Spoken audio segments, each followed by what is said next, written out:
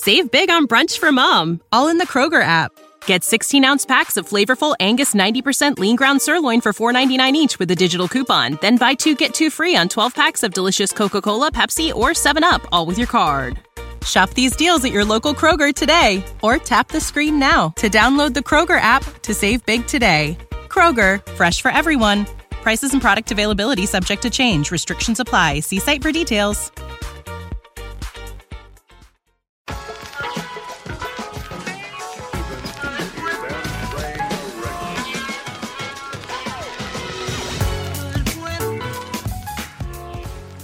On episode 4 of the Green Street Hammers podcast, we welcome site writers Jeremiah Carson and Jeff Catlin to talk West Ham's massive Manchester United win and answer Twitter questions before previewing Brighton away. Keep it locked on the Green Street Hammers podcast.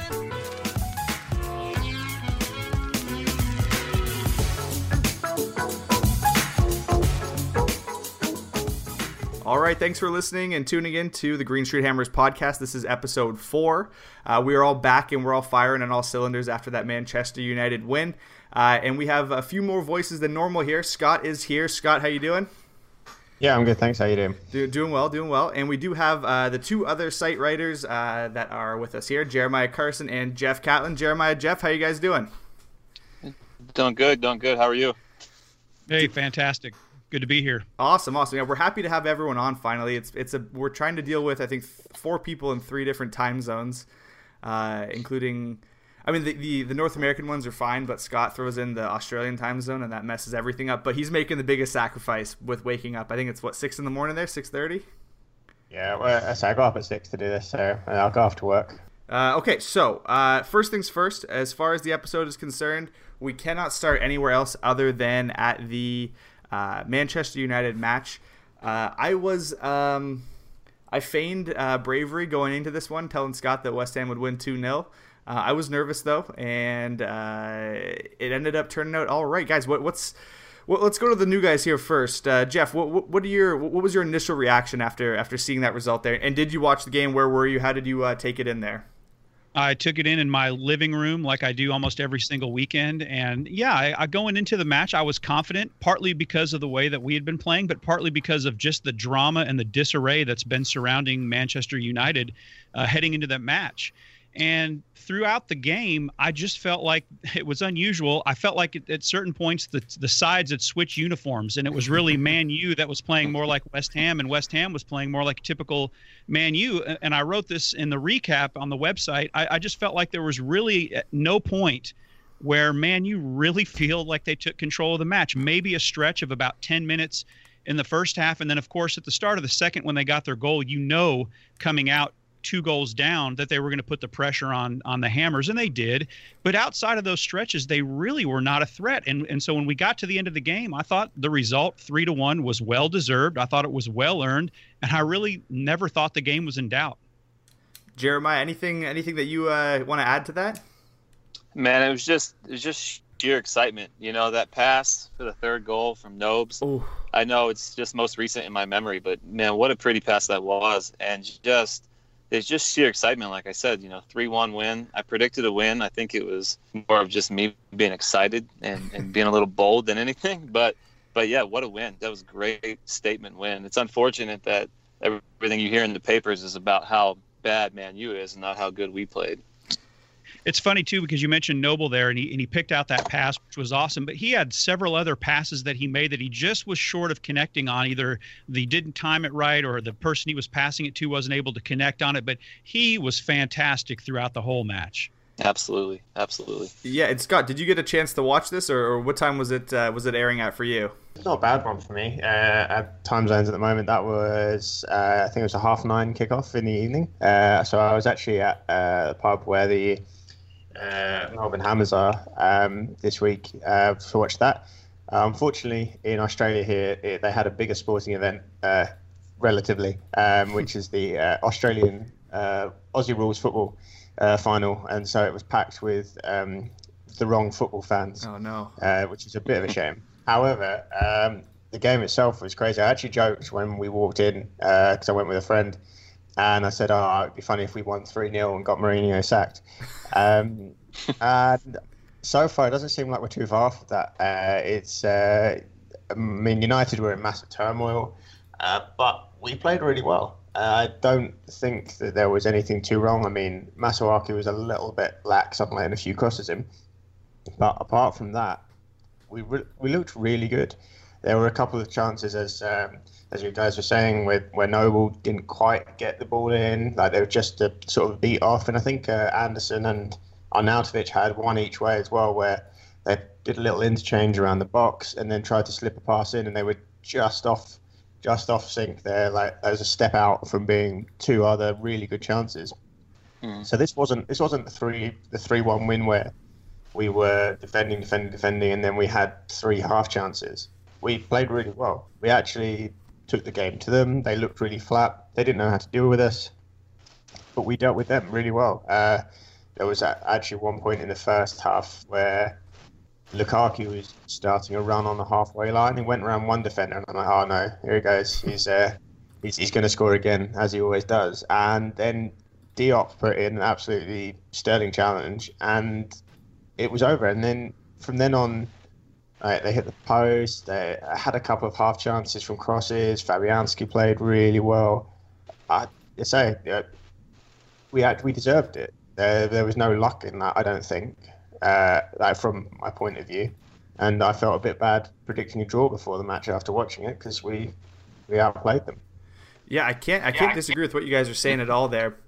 Just want to move to the I think the most important part of the match, and Noble was I think probably the consensus man of the match, and you guys can all give me your thoughts on that too. But the first goal, was it offside? Was it not?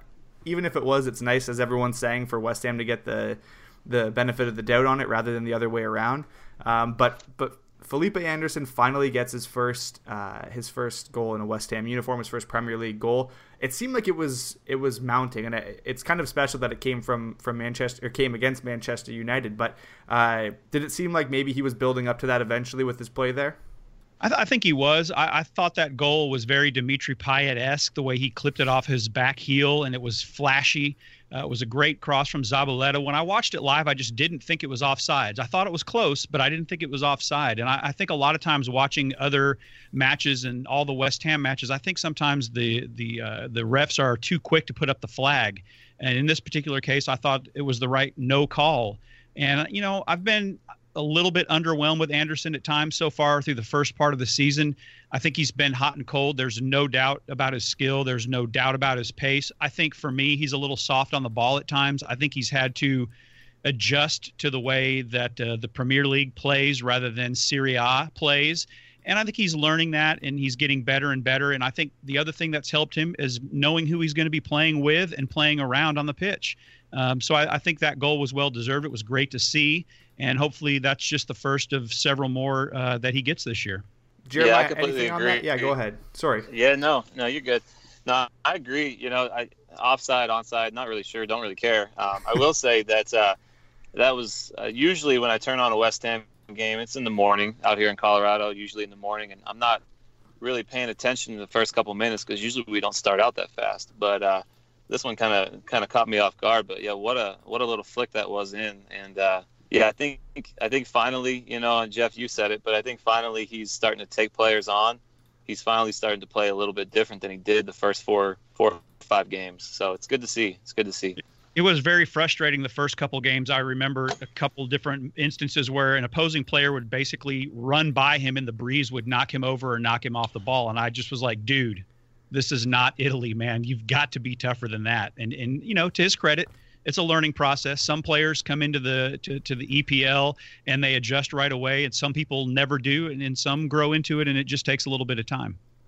Yeah, and I think that's a good point. In the Liverpool match, it was interesting because Naby Keita was starting his Liverpool career, and Anderson was as well. And one of those instances where he kind of got brushed off the ball, Keita came up to him, 50-50 ball, bashed him in the ball, took it, and walked away. And he just sort of fell on his ass and was looking around, and the ref is telling him to get up, and the play is already completely gone. It's like, oh, we're not in Italy anymore, are we, fellas? Like, no doubt. This is not Serie A. This is not La Liga.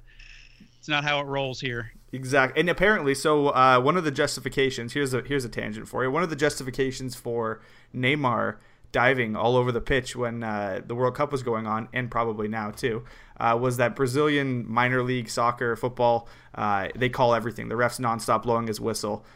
So apparently it's something in Brazil. So Felipe Anderson's Brazilian. He's sort of kind of, I guess, maybe following in the national footsteps there. But he's adapted pretty quickly, and he's taken on more dribbles, and he's challenging players now, which is awesome to see. But another person who's coming to life here, and he had this coming out party in his first start against Everton. But Yarmolenko doesn't get credit for a goal, probably rightfully so. But that stutter step to left foot shot, that looks like it's going to be something to watch out for, doesn't it? Yeah, well, I mean, you say we've got two wingers now that actually look like they're going to challenge most defenses. I love the Anderson flick simply because it takes a lot of guts to do that. If you miss that, we're sat on this podcast ribbing him for not just sort of like trying to side foot past De Gea at the front post. So it's a massive call just to do that by instinct. I think you guys are right with the offside onside. I think he's levelish, and it's a case of if you're not sure, you don't raise the flag. We don't have the video ref, and I don't know how they'll do it then. If it will be like if Zabaleta's nose is slightly offside, does that count? That's something they have to work out. But yeah, we scored that goal and we played well from it. But yeah, Yarmolenko's shift to left foot is Robben-esque. They all measure it. They all look at it and go, I know exactly what he's going to do. But we saw time and time again, he just gets that half a yard and he can whip it around. I mean, I don't know if his right foot is actually real. It looks like he just avoids it at all points. I mean, even when it's literally right in front of his right foot, he is hitting it with the outside of his left across the pitch.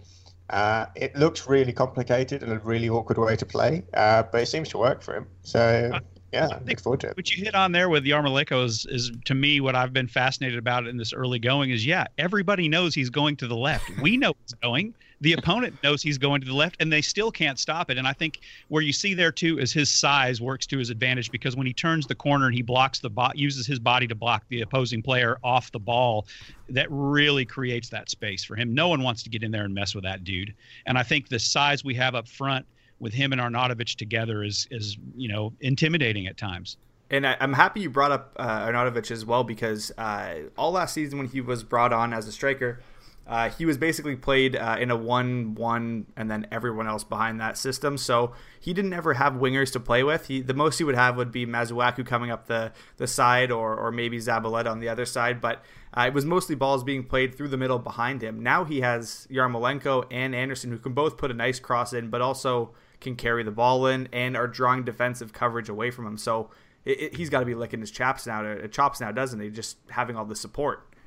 Yeah, I think that's a great point. I think he loves it. I think, no one really has changed their attitude to me coming into the West Ham side in recent memory than Arnautovic. I mean, obviously we can go back even when he first got here and how he was used by Slaven Bilic, and then how he was used by David Moyes, who really kind of opened things up and opened up his eyes.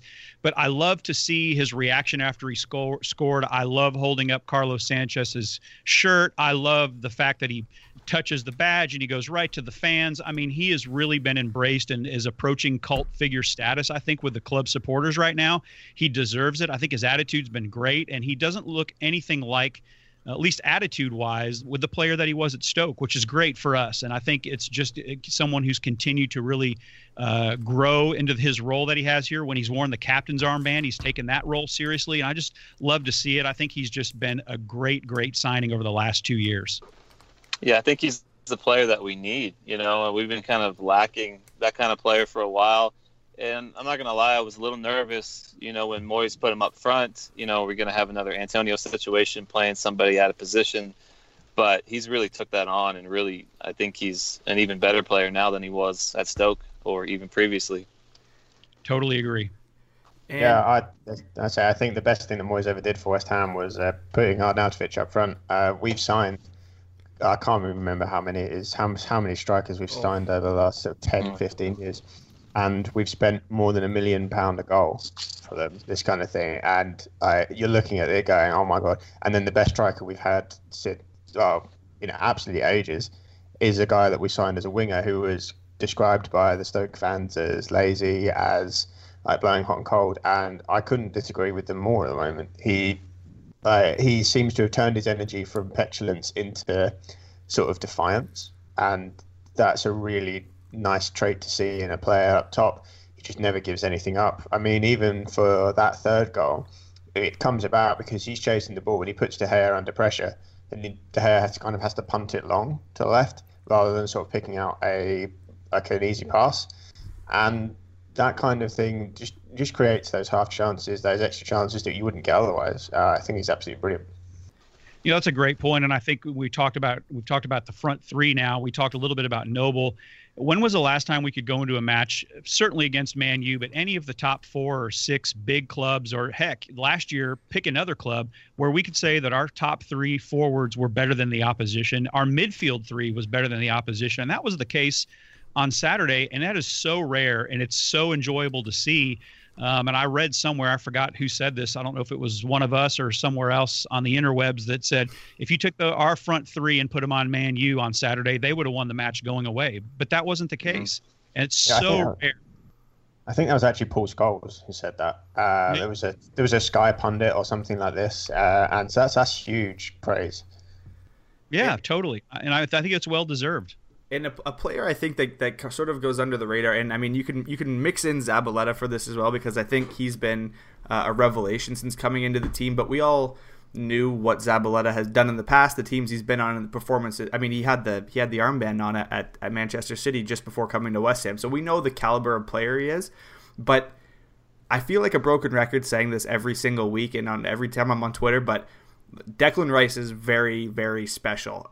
There's something about this kid where he gets the ball, or he even gets close to the ball. He might not have possession, but I have so much confidence in this 19-year-old kid to take the ball off of Paul Pogba, turn upfield, just find space and outlet the ball perfectly. I mean, if we want to close out this Manchester United talk, can we all just maybe give a very rewarding pat on the back to Declan Rice for how terrific he's been? I think that's a great idea, and I totally agree with everything you said. And a lot can be made and has been made about our midfield this season, and during the signing period over the summer, what we're going to do to shore up, and the questions about Wilshere and Noble being on the same side, and what we're going to do when he comes back. But right now, we know that one of the top 3 names in the team sheet, and it's kind of funny when you talk about our starting 11 now, he's the first name on the team sheet. And you could say that about Declan Rice, but we have Arnautovic and Anderson and Fabianski and all these players that we have now that we didn't have before. But certainly Declan Rice has earned his spot. I agree. He lends a confidence to the side along with a few other players, and he's doing the job week in and week out. He's been fantastic. And, I think that would be someone that I would be, knock on wood, hate to see go down, or hate to see not in the side for whatever reason. Right. I completely agree, and I mean, was he 19? And just, it's fantastic. I don't know what's going on with the contract stuff right now, and I don't know if we're going to get into that later, but just talking about that, and we got to sign him. We got to keep him, and he's got to be around. He's got to be the next Mark Noble. He's just got to, he's got it, and he looks fantastic doing it. I think, just to me, I always say it, but got to be first name on the team sheet. But how fantastic is it to say, like you were just saying, Jeff, we got all 4 or 5 guys that would be first name on the team sheet, where last year we were lucky to find one. Totally. Quite a turnaround. We're feeling good after these last 4 matches, aren't we, guys? Oh, no, very much so. Doesn't it make you sad, though, when you think about Rice being 19 and then looking at yourself and being like, wow, what was I doing at 19? Let's not talk about that. I know what I was not doing at 19. That's for sure. There you go. I got upset that year on FIFA where you create your own character and then it tells you have to be younger than you are to start career, and it's like, this is gone now. I've lost it. But yeah, Declan Rice, apparently, someone said yesterday or today, depending on what time zone you're in, there was a quote from somewhere saying his head's all over the place because of the contract issue. There's an issue with his international career and future. If this is him playing with his head all over the place, imagine what he's going to be like when it's actually settled. At the moment, he's 19 years old. He goes home and there's discussions on him on social media about him getting a bigger contract, who he could go to if he leaves West Ham. There's Irish people on Twitter giving him grief left, right and centre about potentially choosing England.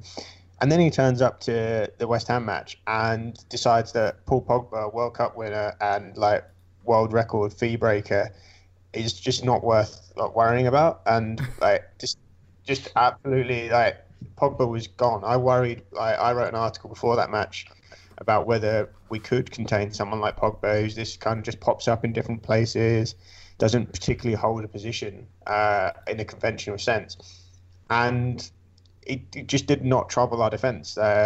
Between him and Noble, they covered it. And I think that there's no better way to end our Manchester United review than saying our 19-year-old player pocketed Paul Pogba.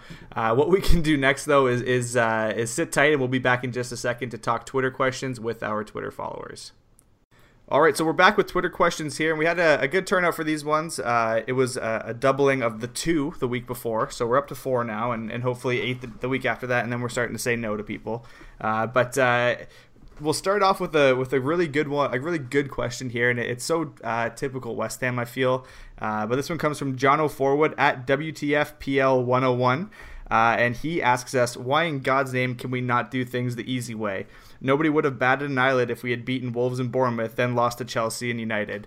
Guys, what are we thinking? This doesn't even make sense how we're getting points, but is that truly the West Ham way, maybe? I think it's the West Ham way, 100%. Like you said, Jeff, we're going to go out, we're going to play good against the teams that are good, and then we're going to play down. That's typical. Hopefully, Pellegrini can come in and the mindset can kind of change. And I think that 8-0 win the other night before playing Man U might have showed that a little bit. But, yeah, that's typical West Ham way to me. And it goes to show, and we say that's West Ham way, and it's true, but you're also talking about the best league in the world, and you're going to have games or stretches over the course of this long season where someone's going to surprise somebody else. You're going to catch a team at the right time or the wrong time. Coming up next, when we start talking about our trip to Brighton tomorrow, some are calling that a trap game for West Ham United. Maybe that is the case, but I think there's always those situations that pop up during the course of a long Premier League season where that's going to happen. But when you look at stretches of the season, whether it's a month or 2 months or before Christmas, when you get down to it, you need points from wherever you can get them, however you can get them. It just seems to be a hell of a lot more sweet when you get them from a club like Man U. Yeah, I mean, if you'd said we had 7 points after this many games, I think you'd have looked at it and gone, okay, cool. But then when we're on 0 after 4, you're starting to worry. It's an interesting sort of flick of it, but it's not been luck kind of thing. We've improved since the international break. Pellegrini's attitude is very much he doesn't really accept that there are games we can't win. He said after the Chelsea game, I'm happy with the performance, but I'm disappointed with the result. He wanted to win that game, not a draw. So yeah, I'm hoping that the game against Brighton, we're suddenly going, we're not going to switch off. We're not going to have that sort of lull back into, oh yeah, we're good. We're a good team. We can just pass the ball around, and Brighton will now let us win. I mean, Brighton beaten Man United already this season, and they beat us twice last season. So I hope we don't fall into that. But yeah, Jono's question is very much something I think a lot of West Ham fans ask themselves over the years. We've surrendered very good positions or seemingly good runs of fixtures and defied the odds. I think we just like doing what people don't think we're going to.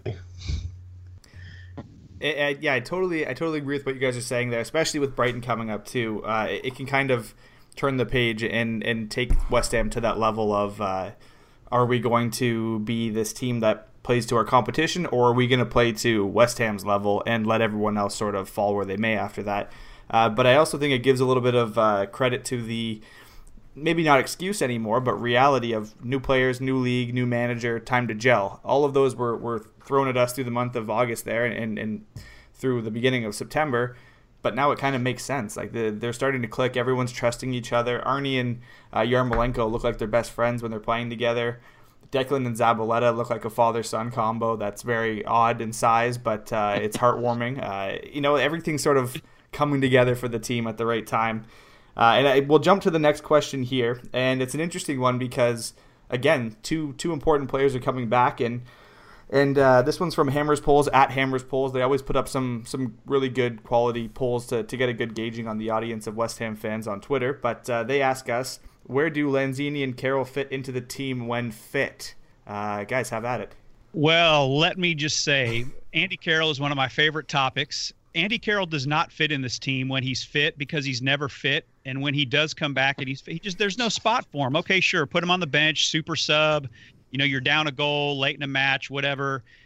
To me, Andy Carroll's time at West Ham is over. We've moved on. I'm tired of it. I can't stand the game. I'm tired of watching his baby mama on Instagram post about her travels around the world with him while he's supposed to be getting healthy and he's partying. I'm just tired of the whole Andy Carroll bit, and I just don't think he has a place in the side. Now, the exact opposite of that is Manuel Lanzini.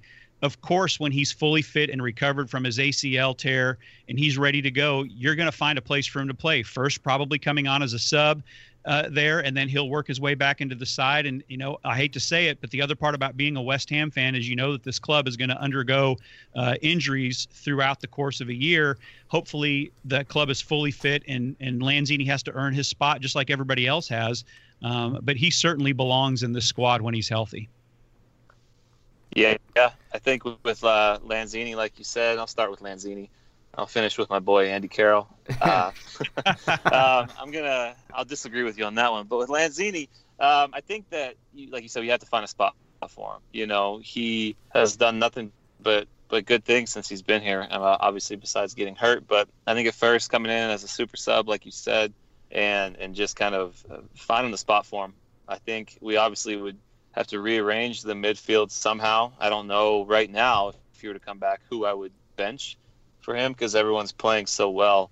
But I think starting him out on the bench and coming in as needed, because he's going to be electric like he always is.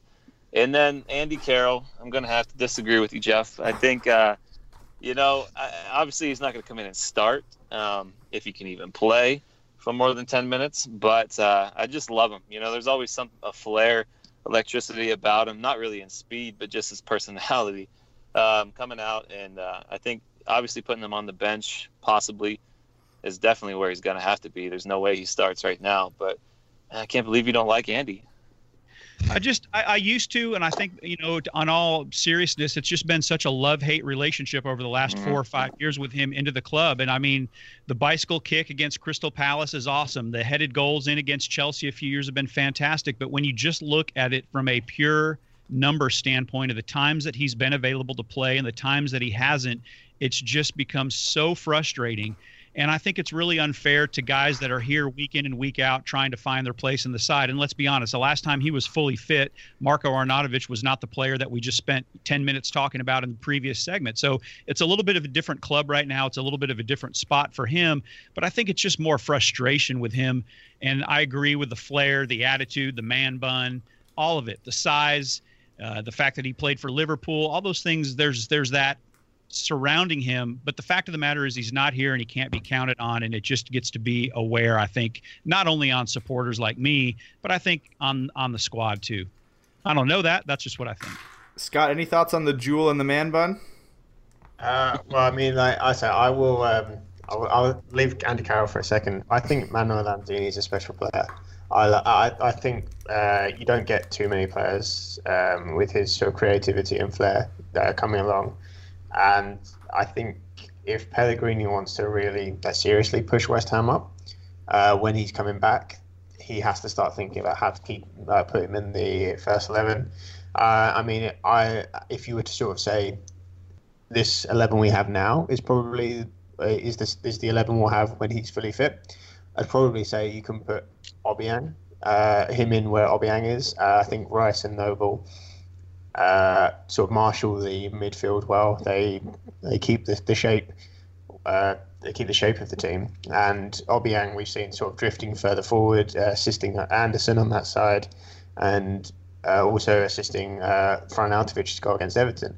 If you put someone like Lanzini in that spot, give him a little bit more freedom to move around, I think he could tip us over into a real top team.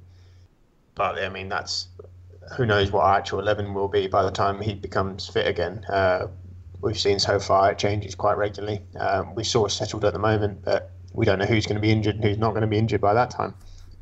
Andy Carroll is, I think if you wanted to find a topic that divided West Ham fans more than this, you'd have to talk about the stadium, and we're not going to go there. So he, as an impact player, as a super sub, I don't really know who is better.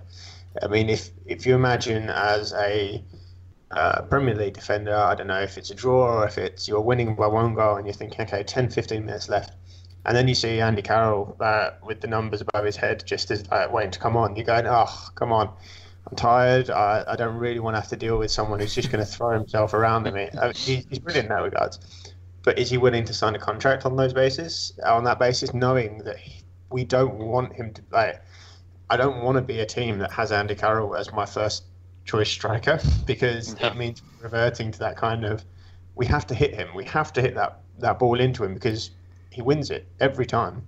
And he doesn't have the movement like that Arnautovic does, which would allow space for players like Anderson and Yarmolenko to move around and with him. So, I mean, he's a great option to have. If we lost him, I wouldn't... if he basically said, I'm going to go somewhere else and play, try and get the first team, I wouldn't begrudge that, because every footballer deserves that chance. But I would love to keep him as an impact sub. Yeah, I couldn't add anything else to what you guys said there. Lanzini forces his way in with time, and sorry, Jeff, I'm gonna have to make this a 3-on-1 and say basically, Carroll, if he's fit, he can offer more as a striker than Chicharito can for West Ham for whatever reason. Nobody knows how to get Chicharito to play well. Maybe if you put £300 million worth of players behind him, he'll play better, like at Manchester United. But until that time, we have the Jordi Messi, and we'll take him up top with his massive headers. But I'll defend this hill for as long as I need to. Fun, great. We'll leave the line in the sand drawn there, and we'll move on to the next question, and we can sort of compact it with some news here. But this one is from that guy Blake at heavy_sunshine, asking whether we think Chicharito is genuinely sick or not, because he definitely looks fine in his Instagram stories. It has been revealed through a press conference with Manuel Pellegrini that Chicharito is now no longer sick with glandular fever, and he is back in training, but he's not going to be available for selection for the Brighton match. The double-edged sword of social media. We all want to see more from what our players are doing when they're not playing football, but then when they're doing something we don't like, we all run to Twitter to shout at them. So he was sick, right? What can we say about that? I think if they say he was sick, he was sick. Yeah, I don't know. I don't have enough to override that. Go ahead, Scott. Yeah, I think West Ham fans are naturally suspicious because, harking back to our man Andy Carroll, we have issues with there are social media stories that get massive traction, and West Ham fans, I don't know whether we just have that little sort of willingness to have this sort of dark side about our team, but we just love believing rumours that. There was this big rumor about that Andy Carroll's injury came from him sneaking back in from drinking on pre-season tour. I mean, ex-WHU employees come out and said that that's rubbish. So, I mean... Yeah, but that was a lot more believable than Chicharito not being sick, wasn't it? Knowing Andy Carroll. Come on, we can all agree on that. We all shook our heads when that story came out. Like, come on, Andy. But that's what I'm saying, is that West Ham fans love to believe stuff like this. I don't know. I can't say about other fan bases because I'm not part of it. But the thing is, for me, is that this combines with the fact that Chicharito has probably sat there and realised that he's not going to be the first choice striker again. He's joined West Ham at the time thinking he was going to be the first choice, or at least in a 2 up front. And since he's joined, it's been Bilic mismanaged that team at the start of last season. Moyes didn't like him and would never pick. He literally forced someone up front instead of him. It worked out really well, but he didn't enjoy the type of striker Chicharito was. And then he went to the World Cup, looked really good, ran around, played this kind of free role striker. We saw him dropping off, interacting, but it was the type of football that Mexico played. I'm not sure it's the type of football we play, and whether he can force his way back into the team is an interesting one. So maybe people thought, he's just sort of faking it because he wouldn't get in. But I would suggest he was ill. Glandular fever can really hit you. So yeah, I think we have to trust the team on this one until there's other evidence to the contrary. Yeah, I agree with both of you. You know, if they say he's sick, then he's sick. You know, who are we to judge on that? But I think I just don't get Chicharito. I love him. You know, even 2-3 years ago when there was the rumors we were gonna sign him and then we didn't, and then we eventually did, like a year or two later. You know, I love the man, but I don't get him. I guess we just play a different style of football, and he can't kind of change to that. He did. He looked like a different person in the World Cup, and then to come back to the same old, it's just, he confuses me. And it may be why it's the best time to move on from him now. We have our first choice striker, and if Andy Carroll's fit and can show that he's able to stay fit for more than one match at a time, plus with Lucas Perez there, Zan de Silva will be back, so worst case scenario, we could call someone up from the under-23s who looks like they can at least run and chase down a ball. It may be the time to cash in and start sacking away some money for another prospect, or just welcome back Jordan Hugo from loan, but that doesn't seem likely. And don't forget that Antonio played up top, and he's done that before. He did it under Bilic too, and he did it 2 weeks ago, I think it was, in that match when Arnautovic was not available. And you know, that's an option there with Antonio for, I guess that would be third or maybe fourth choice, but you know, that's well ahead of the pecking order of Chicharito probably. I agree, and the fact that he's able to hold off players and sort of, he definitely doesn't bring the exact same thing that Arnautovic does, but his play style is a lot more close to that than Chicharito's or Perez's would be, which is probably why he was selected over Perez for that Chelsea game, I guess, right? Yeah, I think he offers the strength, and he offers a burst of pace. I mean, his finishing ability leaves a lot to be desired at times, but I think you'd rather someone get those chances than not get those chances. So it's a case of we kind of stick Antonio up front, hope he sort of strikes the 1 in 5 that he makes, and go from there, rather than, as you say, try and adjust our entire playing style for Chicharito. Get the ball in his head and he'll put it in, but with his feet, I got no faith in that guy. Our final question here, it comes from, and I'm probably saying this wrong, so I wanna try my best, but the Seagull Bloke, at the Seagull Bloke, Andy. He asks us, can Reed play left back? And that's a pretty strong indictment on both Masuaku and Cresswell, but it brings up some important questions, I guess. Is left back probably the biggest area that we need to improve on in the transfer market, do you think? Yeah. We talked about this before, and I don't mind Masuaku as a player going forward. He's good on the ball. He tries some fun stuff when he gets into the attacking half, and I think that's what you need in the Premier League. But we saw against United that the only real sort of weak link we had was every time Ashley Young got one-on-one with Masuaku, I was like, it was Ashley Young or I can't remember who was there, right winger or right back. Every time he got in there, I go, okay, and he's put a cross in, and he's got another one, and he's got another one in. He just doesn't look like he knows which way to go, whether to get closer to him and risk the player going around him, or stand off to try and block it. But he doesn't sort of commit to either. He doesn't really stop enough. So yeah, I mean, there's kind of two questions in that sort of jokey question asked there. Is that Reed would probably improve the defensive quality at left back. I don't think he has the mobility for it. But the other thing is he doesn't get back in at centre back at the moment. I mean, Diop and Balbuena have locked those places down, and it feels harsh to say because Reed's done a lot for the club.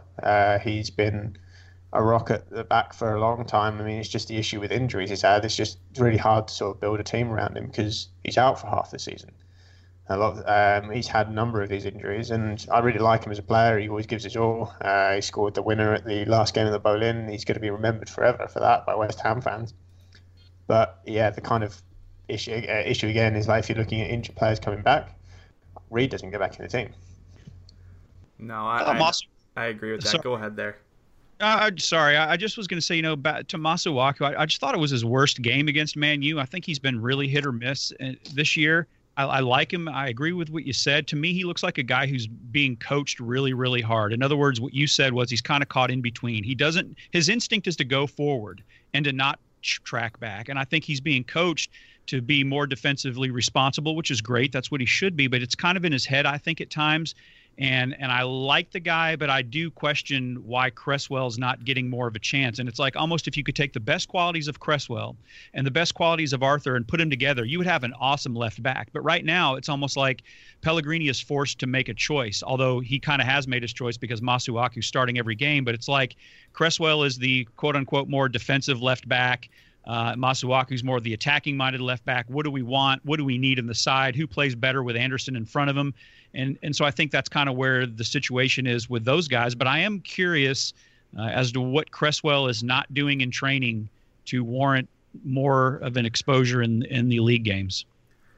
Yeah, and maybe it's just sticking to the old adage of you're not changing a winning team, so you might as well keep it as it's going now. But even when he gets in the team, I think the best bit of play Cresswell's had in the last 2 seasons was when he had that little chip cross to Perez against Macclesfield, and he hit it on the volley and in. And that looked great, but it seems like he just can't string together enough strong performances to hold down a spot in the team. And let's not forget, Cresswell is last summer, but he's coming off an injury, and sometimes athletes that suffer these injuries, and we talked about Lanzini too, and let's hope it not happens with him. They come back and they're fit and they're 100%, but they're not fully recovered to the ability that they had before the injury. Sometimes it's mental, sometimes it's physical, but it just takes a long time, and maybe that's the case with Cresswell. You lose confidence, you don't have the ability to do what your body used to do before the injury. Yeah, I think that's a good point there and a good spot to jump off on. We'll be back in just a second here with our Brighton match preview. All right, so up next for West Ham is a trip south coast to Brighton, a team that not many people have pegged to do much this season, but they're a tough team to play. They're sitting right below West Ham right now in the table. They're in 15th with 1 win, 2 draws, and 4 losses and 5 points. West Ham have, of course, 2 wins, 1 draw, 4 losses, and 7 points. What's our feeling here? I know Jeremiah and I were talking about the term trap game for this one here, but do we think it's going to be that banana skin game for West Ham? I hope not. I made my prediction already, and I'm flying high right now. I think that we got to come out. I'm hoping for a 3-0, 3-1 type of victory, but you're right with Brighton. They made us look silly last year, and I know you're going to get into the Glenn Murray topic in a bit, but he made us look silly too. So I think that we just got to keep pressing ahead. I don't see any changes in the starting 11. I don't think there should be any changes in the starting 11. And like I said before, they just got to keep pressing forward, and we cannot let this slip away. Yeah, I think it's quite nice to actually be going from game to game going, oh yeah, no changes. We'll carry on as we are. We've actually got a settled lineup. It's not even like we've had issues potentially at left back, but I don't think you put Cresswell in just for that reason, because I'm not particularly sure Cresswell is an improvement at the moment. And I think this would be an interesting test. The only game Brighton have won this season so far has been against United as well. But apart from that, they've struggled. They haven't looked particularly creative. They score a lot from set pieces. This is a very different team to sort of your Everton, Chelsea, and Man United. This is a team that will be sensible. They will look to exploit any weakness rather than sort of with Chelsea and Everton. They basically go, we're going to play this way because we're good enough. We're going to play like this and we're going to break you down our way. Brighton will be one of those teams that look week to week how they can hurt you in particular, and they'll try and exploit corners. Glenn Murray is always very clever. He finds space, not necessarily on the first ball, but when the ball's been knocked down, rebounded, he always seems to find that ball in the box, and he's a very clever striker. So I worry potentially about maybe Balbuena and Diop if they're not experienced enough or savvy enough to deal with a player like that. I hope they are, because they dealt exceptionally well with some top-class attacking talent in the recent games. it's just a different type of attacking threat. And I'm happy you brought up the fact that they are like a sensible team that makes good use of their set pieces. They may be that, but in I think every game except for their Tottenham 2-1 loss, they have scored a goal, at least one, from a penalty. So Glenn Murray scored one against Fulham, and he scored one against Southampton as well here. I'm just pulling these up individually. In the 90th minute for both of those. They got shut out against Liverpool and Southampton. He scored one against United with a penalty, and there was one more as well. So I think, anyways, but it was actually Pascal Gross that scored it. Anyways, I digress on that. But they're a team, I guess, that you have to watch out for because they're late in the game. They're getting into the opposition's box and they're creating these chances, at least frequently enough to actually cause fouls and to cause some late game drama. So again, sensibility is something that has to be on both sides of the ball. And I'm immediately thinking Masuaku coming down on top of Theo Walcott's head with a curb stomp. Limit that maybe. To me, this is a game that's going to be, rather than team focus, it's going to be player focused. And the two, I guess three really, are Glenn Murray, who at 35 years old somehow continues to do it. And Izquierdo, he's coming off a knee injury. He played 7 minutes against Man City. Who knows if he'll be back in time. But if he is, watch out because he put two beautiful shots past Joe Hart and Adrian last year. And the third one is Knockaert. He's the right winger, short legs, but boy, do they get moving at a rapid pace when he's going down the wing. So he sort of is their instigator for all offense. Pascal Gross is confirmed to be out for the match. I'm pretty sure I heard that from their manager. So there's an opportunity here for them, but also a name that came up when I was doing some World Cup stuff. Alireza Jahanbakhsh. I would spell it, but there's far too many letters, and we don't have that much time. He was on Iran. He's 25 years old, and I believe he led the Dutch league in scoring last year. He was picked up in the offseason, and he's been used as a sub, but really quick, really, really good finishing on him. So someone to watch out for in that match as well, and you'll see his name coming down the pitch, I'm sure. But if Izquierdo's in the match, you got to be careful on that, I assume, right?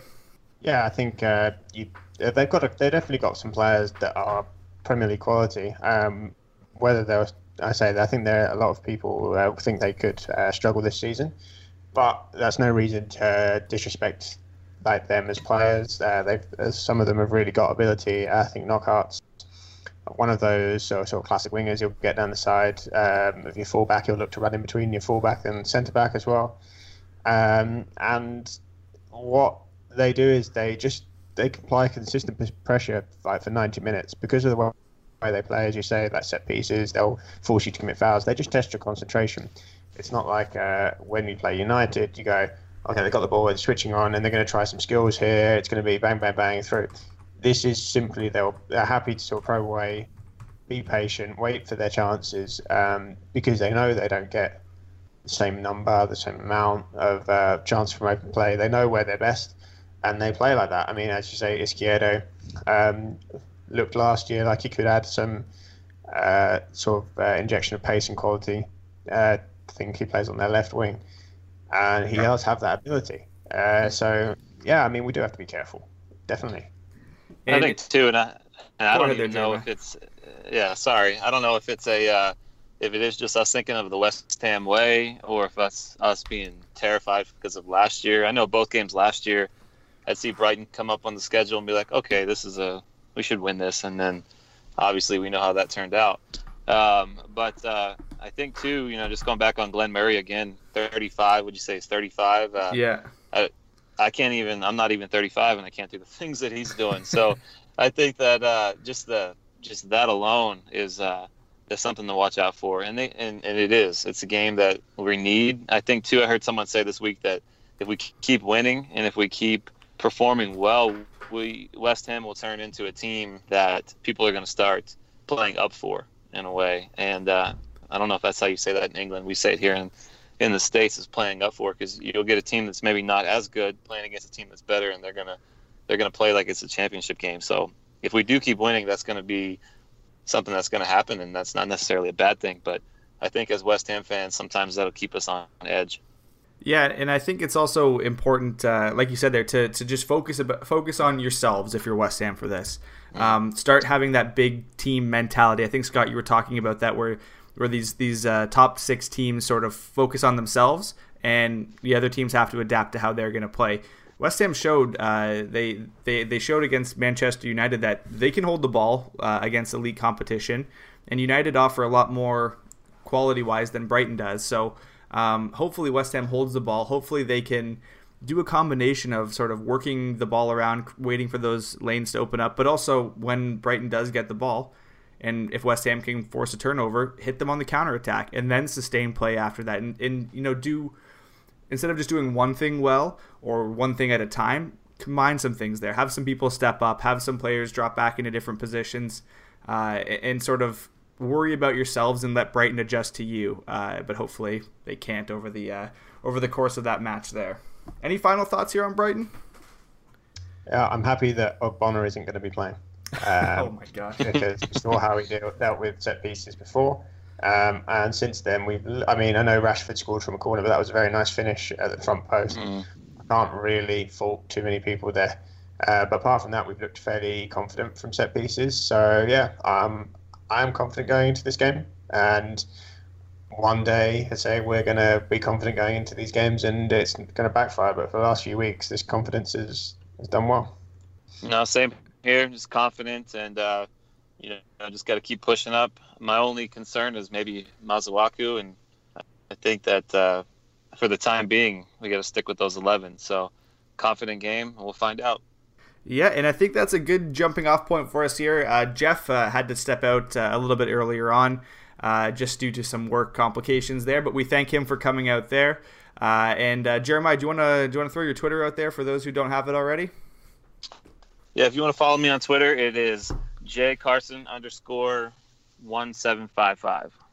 And Scott is at ScottyJ24. I am at Adam Smith with 3 eyes. I blame my parents for giving me the most spot filler name of all time. But you can get a hold of all of us at the Green Street Hammers, at Green ST Hammers. That'll do it for episode 4 here. We're excited after your Manchester United, and even more excited ahead of Brighton. So come on, you Irons, and we'll talk to you guys next week.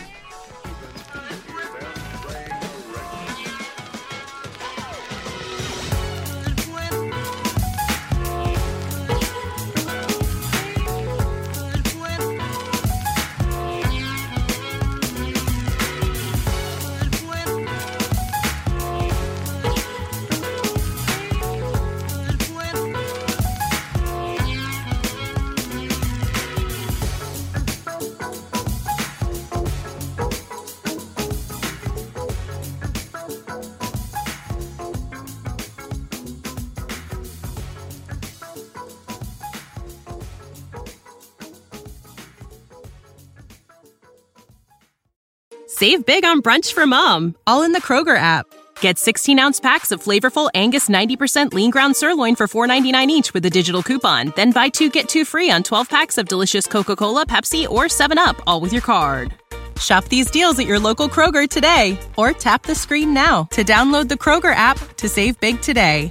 Kroger, fresh for everyone. Prices and product availability subject to change. Restrictions apply. See site for details.